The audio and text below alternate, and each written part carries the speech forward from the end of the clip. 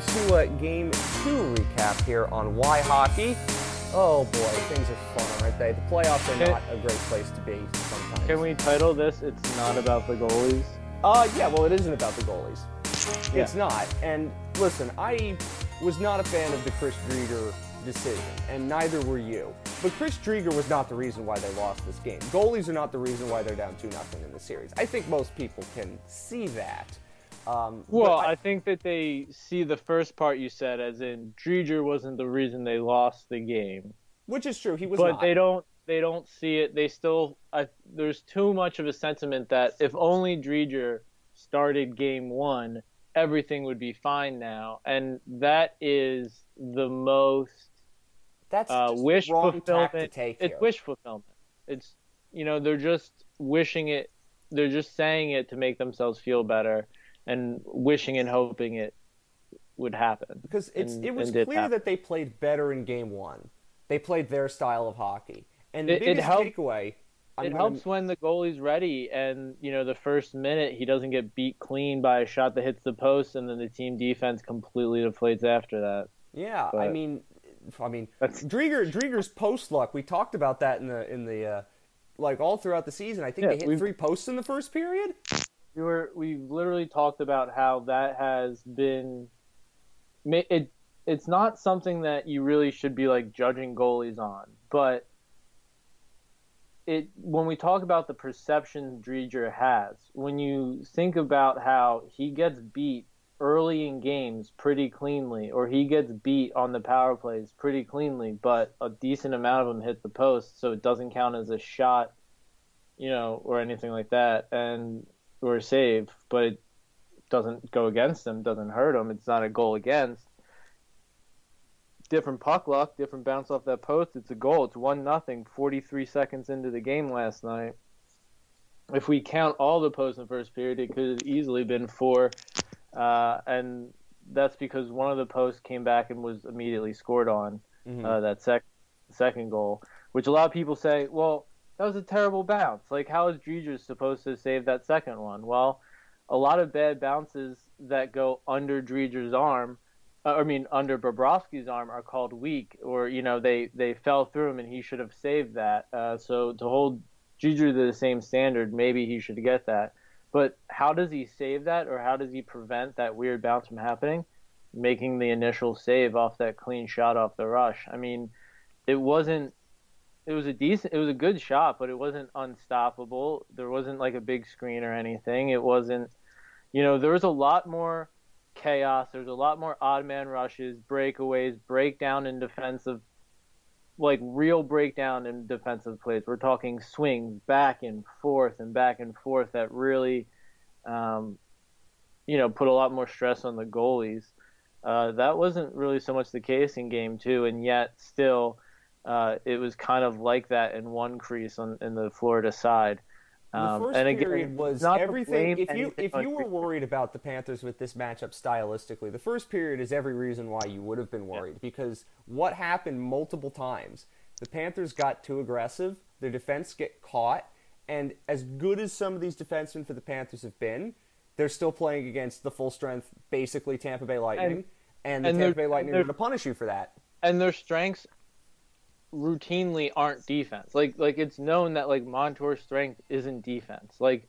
He's good at defense if you can keep him skating forward playing defense, and the Jack Hahn piece talked about. And getting back to that, if Jack Hahn can watch a few Florida games and see that's what their system is, and do these write-ups and everything, communicate it so effectively, what makes you think the Stanley Cup winning franchises, team of coaches, that job is to do that at a high level and very quickly, can't do that after playing Florida 8 times over the course of the year, see the progression in their system, see who they're adding on to their personnel, watch the tape and figure it out. We talked about all they have to do is start jumping the weak side D, start counteracting what Florida is doing, because what Carolina does is that's what they do. They do that, they get the early lead, and they trap. What did Tampa do in game 2? Got the early lead and they trapped. And this is my point about the Tampa Bay Lightning that I want to make. The Lightning are an incredibly skilled team. They do a lot of things extremely well. But the one thing that separates them from good teams like the Panthers is they can play multiple ways. They want to track meet in game one. They're perfectly capable of doing that. But the one thing that they've learned after years and years in the playoffs, and this is the first time for this group in the playoffs, is they played like the Islanders for the second two periods. And we saw what happened when the Panthers played the Islanders in the bubble last year. They had good chances. Let's not make any bones about the fact. They had good chances. Andrei Vasilevsky was really good. He was better than Chris Driedger. That's not a surprise. But the Tampa Bay Lightning still were able to contain the Panthers in the neutral zone. They were far less aggressive, and that meant they weren't getting beaten the same way they were getting beaten game one. We were talking about the Panthers making adjustments from game one to game two. The Lightning made adjustments from game one to game two. And they said, we're going to dare you to beat us playing like this. We're going to get a lead, we're going to capitalize on your mistakes, and then we're going to put the clamps down. And that's exactly what they did. And again, that's the credit to a great team. What does Cooper do? He sees that, he submits a roster of 11 forwards and 7D, right? Cooper does. Then Quenneville submits that same roster setup, taking even with Bennett out of the lineup, even more offensive punch out of their lineup. And his response is, this is a new goalie who hasn't played a professional playoff game in his career. Let's jump on their defense early and put pressure on Driedger. Put him in the deep end. Make him sink or swim. And he didn't sink. And he tread water. He did the best he could, but that was a hard situation to be thrown into, and it would be a hard situation for Bobrovsky to deal with too. And I'm not saying Bobrovsky doesn't come out there without giving up some goals too. But after those defensive breakdowns, think about the game one. They prioritize defensive breakdowns. They know who to pinpoint. They know when to pinpoint them, and it's not something that's super crazy. It's like, all right, when Yandel is around the hash marks to the top of the circle in his own D zone, pressure him. When they make that pass from the D1 forward to the D2 who's activating, pressure him. It doesn't matter if you hit him and make him turn it over. Most of the time it might be an icing, or at least just a missed pass that goes out to a neutral zone and Tampa gets the puck back. But you're effectively blunting the only way Florida can generate offense off the rush, can beat a good team that's strong through the neutral zone and good against preventing entries. That or hoping the wind-up Duclair zone entry and the Barkov zone entries and stuff work enough where they can get enough goals. And, how did Quenneville respond? He responded by doubling down on turning against offensive touch, finishing touch, and he put up guys like Marchman. Yes, Marchman scored, and yes, he had a decent game, but Marchman getting solid third-line minutes in that game was probably what he deserved. And what they needed to do was put more of their creative guys together and giving them more minutes, because the way they played the game and the way Quenneville tried to play that game, it's only going to get you 1 or 2 goals. And you're not going to win against Tampa only scoring that little, because the way you play defense, you're definitely giving up 1 or 2 goals. Absolutely. And I think it's one of those things where Joe Quenneville's a really good coach. But I think at some points you have to be the one to try to dictate where the pace of play is going and how the style of play is going. And in game one, he did that. The Panthers lost, but in game one, that was played to the Panthers' liking. And then in game two, they played it to Tampa's liking, and Tampa won because Tampa's much more adept at playing that particular style of game. So what that means is, where are you going in game three? The Lightning are now going home. They have a 2-0 lead.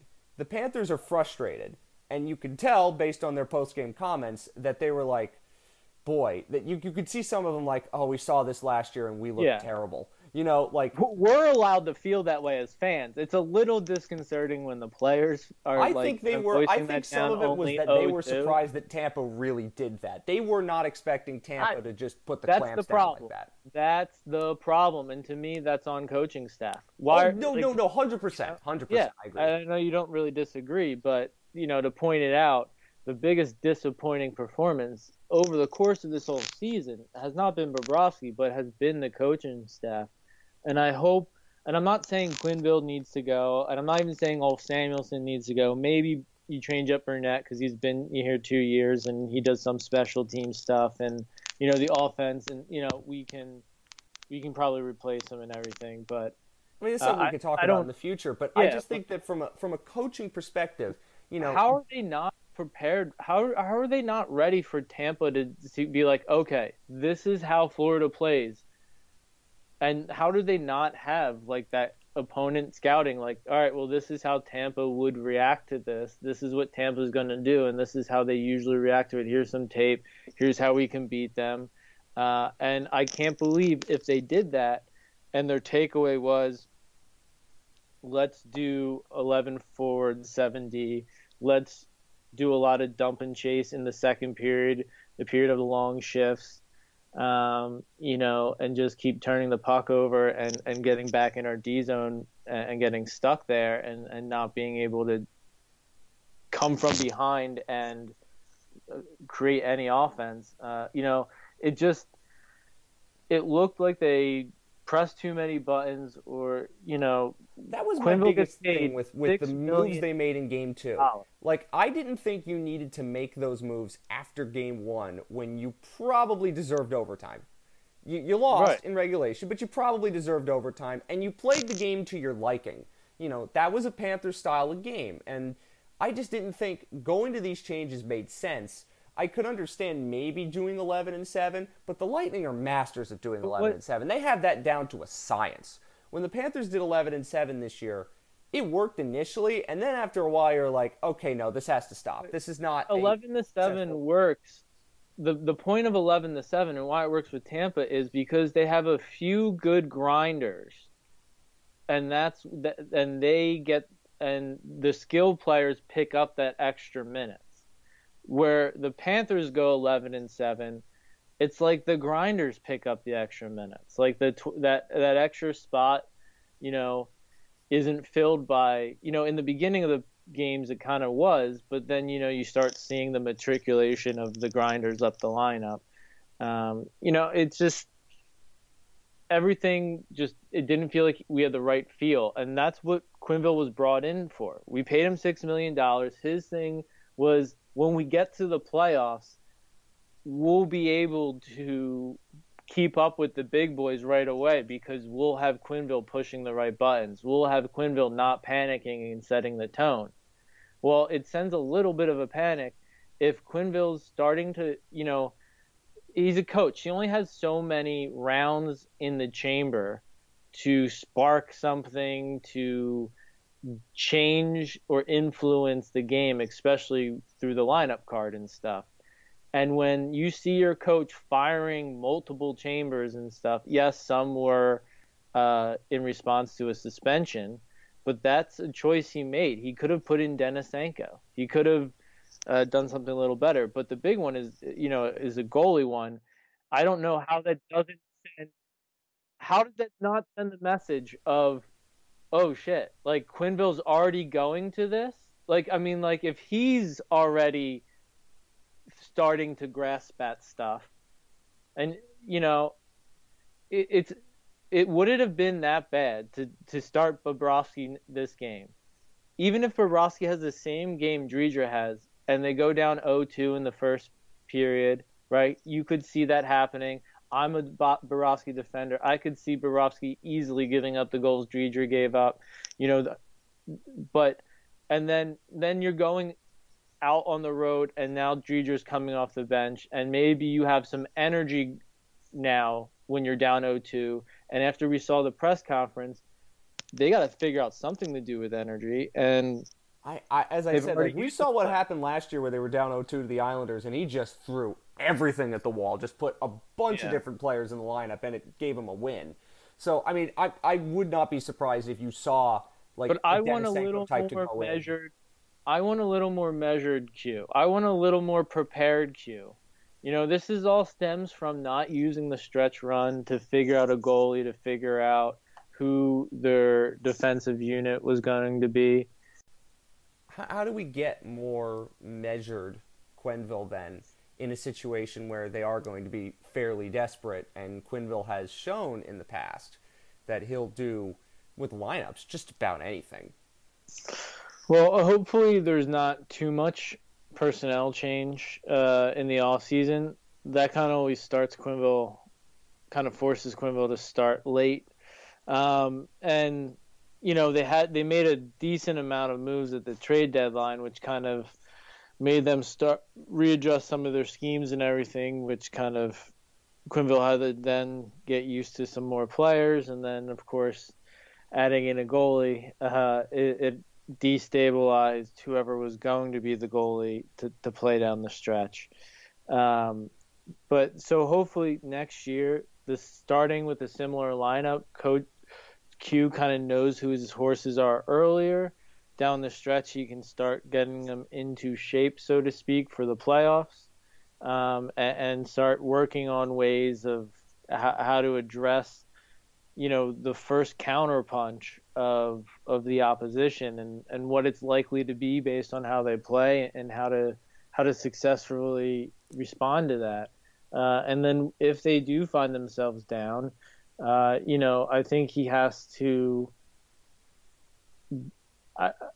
I wonder if he feels the pressure, since they are on the margins of beating Tampa Bay, that he has to make so many changes or from game to game to keep them in it, or whatever. But I think he has to trust the guys that get him there, and start with those guys and stick to them. Even if that meant Driedger starting game one, faltering in game one and going back to him in game two. So, that would still be what we're talking about. We saw another platoon goalie effort on the island, and that also didn't really work out. I mean, Varlamov is better than Sorokin, but to me, in the playoffs, I don't want to change goalies unless I have to. That's why I'm saying I can understand changing a goalie after a loss. That's not terribly uncommon. And a lot of teams now go to platoons, so that makes What did Quenneville say? That he earned a game. Okay, fair enough. He earned a game, but did. and the other reason was they wanted an opportunity to see what he would do in the playoffs. That's not a good reason to play someone in the to me, when you're down 0-1, making that change. I will say, again, if I don't Bobrovsky has that Driedger game from last night, if the Panthers then play Driedger in Game 3 down 0-2, no one's going to complain about that. You're not going to get us to complain. Well, it's not even so much complaining about it. We shouldn't. The big issue is how come Bobrovsky, how come, that is a change.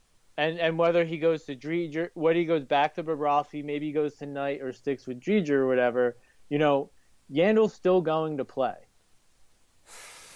They're still not going to, when they had a lead in game one, they still pinched their D. They were still overly aggressive. They played that one way. And Q's response right now seems to be to just keep leaning in and playing, that one way. Which admits in some ways that he did, that this team isn't at a point yet where they've developed that other way to play that Tampa has played. Well, in game, we saw the difference between the styles in game one and game two. And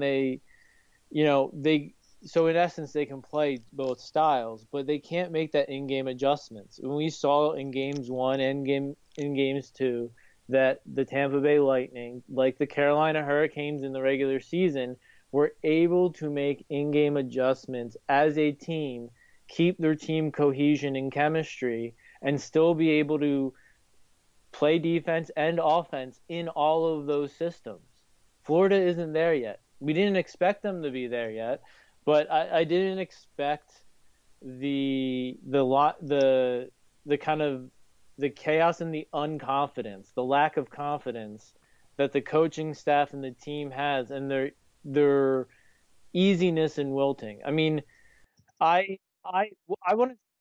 The next conversation I want to have is like, where was the pushback? Hornquist is getting pushed over easily by Yanni Gourde after the whistle, getting up and going to the ref and pointing at Gordon, complaining to the ref. Where's the pushback? That's from Hornquist. I think some of that has to do with the fact that anytime that happened in Game 1, there was a penalty, and they didn't reflect the way the officials went. I mean, you could see that in Game 2 a little bit, but that's not going to help. Where was the pushback in the gameplay?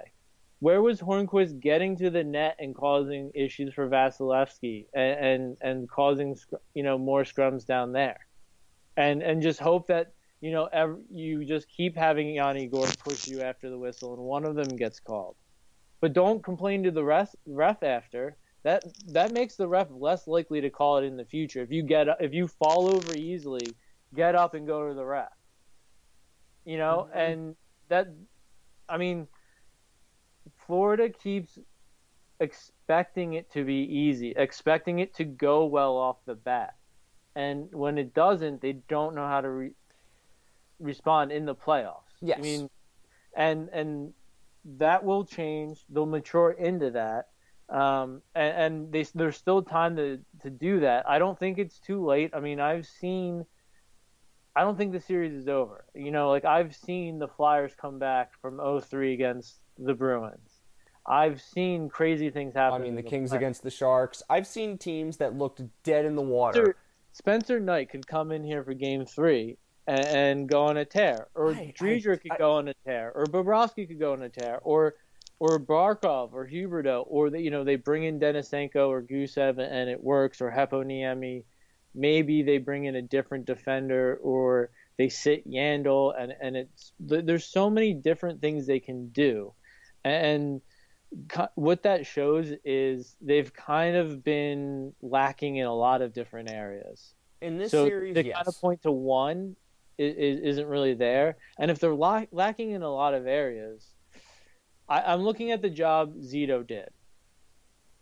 Okay, I'm looking at the players who, across the board, have played better than they did last year, and for most of them, outperformed expectations for 95% of them. So it's not the players, it's not the GM. I mean, I'm not saying the coaches did bad, but is there something we can get out of there? Said about when you're in the playoffs, you're playing the defending champions. You're playing the best team of the last half decade, the Tampa Bay Lightning, and there is no doubt that they are the best team in the league the last half decade. You have to be even better than them when you don't have as much as they do. That team is meticulously constructed from top to bottom. They have the best coach in the league right now in John Cooper, and that's not a slight on Joel Quenneville. John Cooper is that good. They have a world-class goalie. If you want to beat them in the playoffs, you need to be able to be better than them, and you have to be able to find your edge against them. And I'm not surprised the Panthers haven't done that. This is a team that's never been in the playoffs before. As a group and as a franchise, Joel Quenneville's been there, but there's something to be said about Joel Quenneville doing all of those things in the playoffs with a group that had been there 1,000 times. He knows exactly what he's going to get out of Kane and Taves and Sharp and Seabrook and Keith and all of them, no matter the changing parts that happen for those 3 cup wins, yes? So I think he does not have that yet. But he should by now. I mean, that would be like saying we traded for a top pair defenseman who's should be able to do it, and it takes him more than 2 years, and he still doesn't have a good sense of his fit. I mean, at this point, we're starting. There's a lot of people who start feeling that way about Bobrovsky. Like, it's been 2 years now. Like, come on. Well, I mean, that's fair, and I do want to point something else out. That sentiment kind of starting to happen with some of the coaching decision and that kind of stuff. And again, no one is even thinking about firing Quenneville. No. But hopefully this is a moment where Quenneville realizes like there can be improvements made. There maybe is a different tact, or there are things he could do better. Yeah, of course. I do also want to point out than when this Tampa group first made the playoffs in 2013-14. They got swept by Montreal, and they looked bad. I know that was a long time ago, and it wasn't the point Kucherov kind of team. But I'm just saying, like, you know, and Quenneville's team, that first time they made the playoffs, they got royally boat raced. I don't want to do that. I don't want to say that this loss might have material gain in the future. I don't want to do that. Well, I'm just saying that in hindsight we can say that. I don't know whether we can say it about this team yet. Florida has a team that is competitive against Tampa. They have to do things smarter. And on and off the ice, they have to do things smarter to beat Tampa. And maybe that's okay this year to not be able to beat Tampa, but it's not okay that some of what it appears is ill preparation and self-inflicted wounds, and that is kind of where it stings a little bit for me this year. And you know, overall, last night's effort was, I think, the second or third worst effort of the entire season, and to have that happen after game one is really disappointing. And those are the things I'm focusing on. Like, you know, at what point do we actually drop the charade of saying we're going for a win and go for a win? Pick a goalie, drop Yandel, and go for a win. I think it's fundamentally giving yourself an out by doing this. I mean, like, there's always a reason why you know, like, to me, it's just too mealy-mouthed. It's too indecisive. It lacks confidence. It lacks an understanding of the personnel on the team, and they need to address that to take the next step forward. I don't think they have to do too much in the off season. Obviously, you can always try to add top end skill and scoring, but other than that, I think I think the one key for the Panthers now, and I think it's a disservice to do a little off-season talk when they could easily turn the series around, and they have the ability to. I haven't lost faith. I mean, and that's why they can turn this around. But turning it around means generating offense from the forward group, so that you don't always have to have your weak side D pinching. You don't always have to have your weak side D activating. You don't always have to have both of your D doing that. Because sometimes it's not just the weak side D activating to get that rim around the boards or something like that. It's the weak side D activating to join the other D1 in the rush, and that's where they get in trouble. And can they get offense without having Gustav Forsling and Weegar playing full tilt that way at the same time? Because Tampa just needs 2 or 3 good opportunities to walk away with the game. And they've shown that time and time again, that they're willing to wait till the last minute to get those opportunities. And they will be calm, cool, and collected all the way through, working the refs in their favor along the way. And that's just, to beat them, you have to accept that. That is what experience does, and the Lightning have it. They've done this hundreds of times at this point, and they're prepared, and they know in the end the regular season, when they weren't fully healthy, doesn't really matter all that much. And it's true. I'm not saying that this team can't come back. They have the ability to do that. And just when we thought that they were dead before, they proved us wrong. We said after game one about Bennett continues. I mean, you have to put some of last night on Bennett too. I mean, it was a stupid hit he did not have to make. It probably was a suspension. The only issue is the Tampa Bay didn't get their suspension with it, but that's not that still doesn't excuse Bennett for what happens, and being without Bennett is a tough loss for the offense.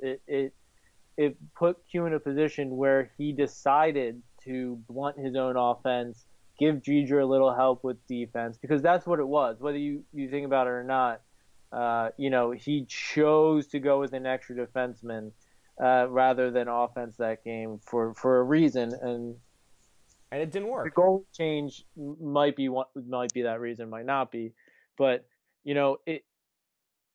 if Bennett's in that game, they're 12-6, and they'll be 12-6 on tomorrow. Right. 100%. Exactly. And so, but it's just like, will he get up the nerve to sit Yandle, or is there a backdoor deal saying, we won't sit you at all, Yandle, but at the end of the year, you waive your contract to go to Seattle because we know they won't likely pick you, blah, blah, blah. And then after that, we can work it out. But let's just get through the season. Let's get through the expansion draft. Boy, I mean, and you think a good team knows how to target bad players? I mean, Keith Yandle is responsible for like 3 of the Tampa scored 8 goals in the series. He's responsible directly for 3 of them. That I would say the attempted assist turnover where he just like turned the other way and gifted it to the Tampa for, and then turned and drifted backwards while watching, Florida struggle to. We joked about it before. It's that last gasp of the old Panthers is what's holding them back. And I will make a point on your off-season point.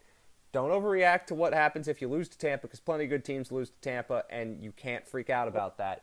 But if they keep on this course, next year they'll have Aaron Ekblad back. And let's be honest, that is a big loss. Having Aaron Ekblad would have made a difference in this series. Are we also not but to the point of the old Panthers holding the Panthers back, like they're possibly playing Yandle for political reasons. They're possibly playing Driedger for political contract reasons. They've played Knight already down the stretch for those types of reasons. At what point do they actually care about winning? What point is the fourth line just stapled Marchment, Achari, Hornquist, so the third line can have speed, so some of the more skill guys can play, and Barkov doesn't have to drag one of them up and down the ice every night? At what point is that just decided, and we just realize that good teams that win the cup and go deep in the playoffs have fourth lines that are valuable? You don't look at Tampa's fourth line and say they're not getting important minutes. They're not being talked about. I mean, we heard Lomberg's name in Game 1. How much he was on the fourth line? I don't think Hornquist and Marchment can be positives from there, and they're probably more of a net positive from there than they've been in other spots this series. And that and Marchment's goal was a good example of what he's good at. Let him play that style, and get those from the fourth line with a guy like Achari who's also good at that, and a guy like Hornquist who's also good at that and has a little maybe more skill to help elevate them. And one final point on that I want to make: the Wild scratched Zach Parise in the playoffs. I'm just saying, sometimes you have to swallow it and just be like, we got to do this for the better of the team. Is it the team culture that you talked about, that winning culture? I mean, and if it is, then that applies even to the guy like Hornquist, who is the staple for that attitude, or applies to a guy like Yandle, who may make things uncomfortable. In the same way that they're comfortable applying it to Bobrovsky. They're comfortable saying, we had 2 goalies all year, we're going to utilize 2 goalies in the playoffs. They're comfortable saying that, despite the uncomfortableness of Bobrovsky in this contract situation and all that. And that the right to do that if they think it helps for hockey reasons, and they need to apply that elsewhere. Because that's the marginal difference that we're seeing on the ice. 100%. So that is our recap of Game 2. I promise that we will have the next podcast coming out shortly. They're not getting swept. I don't think they're getting swept. They're going to... I don't know whether they're going to get swept. I just want them to win a game. I want them to win a game. I want them to prove that they can make this series competitive again, because we know they can. That already, and that's fine. I'm also kind of at that spot where I just want them to win a game, but I obviously believe and hope for much more. Oh, so do I, but life has beaten me down, sir, as I talked about with you before we recorded. You can understand why I don't have a ton of hope at the moment. Sorry. It's a sign of underachievement. I think that's how, based on how we were talking going into the series versus how we're talking now, it's a sign of the Panthers' underachievement. Yeah, in some regard, I would say that.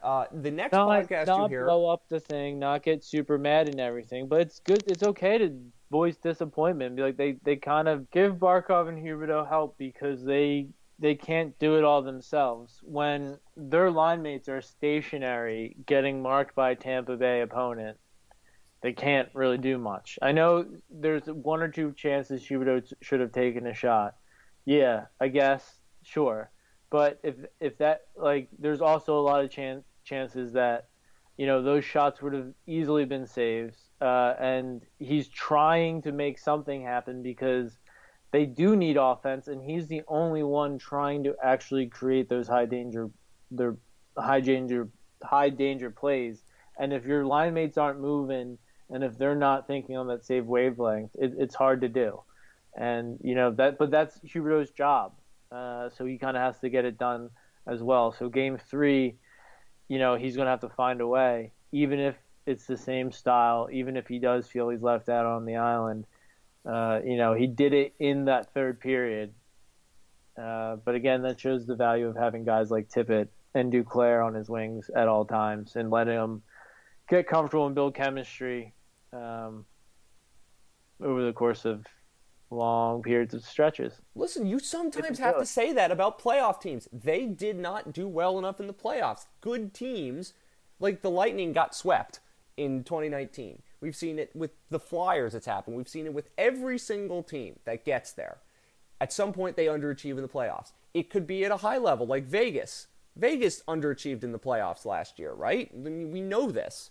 Good teams will underachieve in the playoffs. That happens. And the Panthers right now are going to learn what it's like if you underachieve in the playoffs. The expectations are higher. We expect more from them now.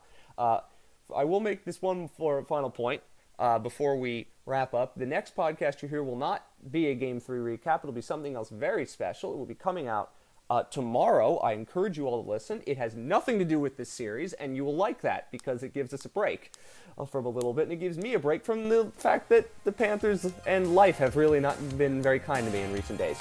But I appreciate all of you listening. We will be back again with a special podcast tomorrow, and then a Game 3 recap. And we'll see you in Game 3. Go Cats!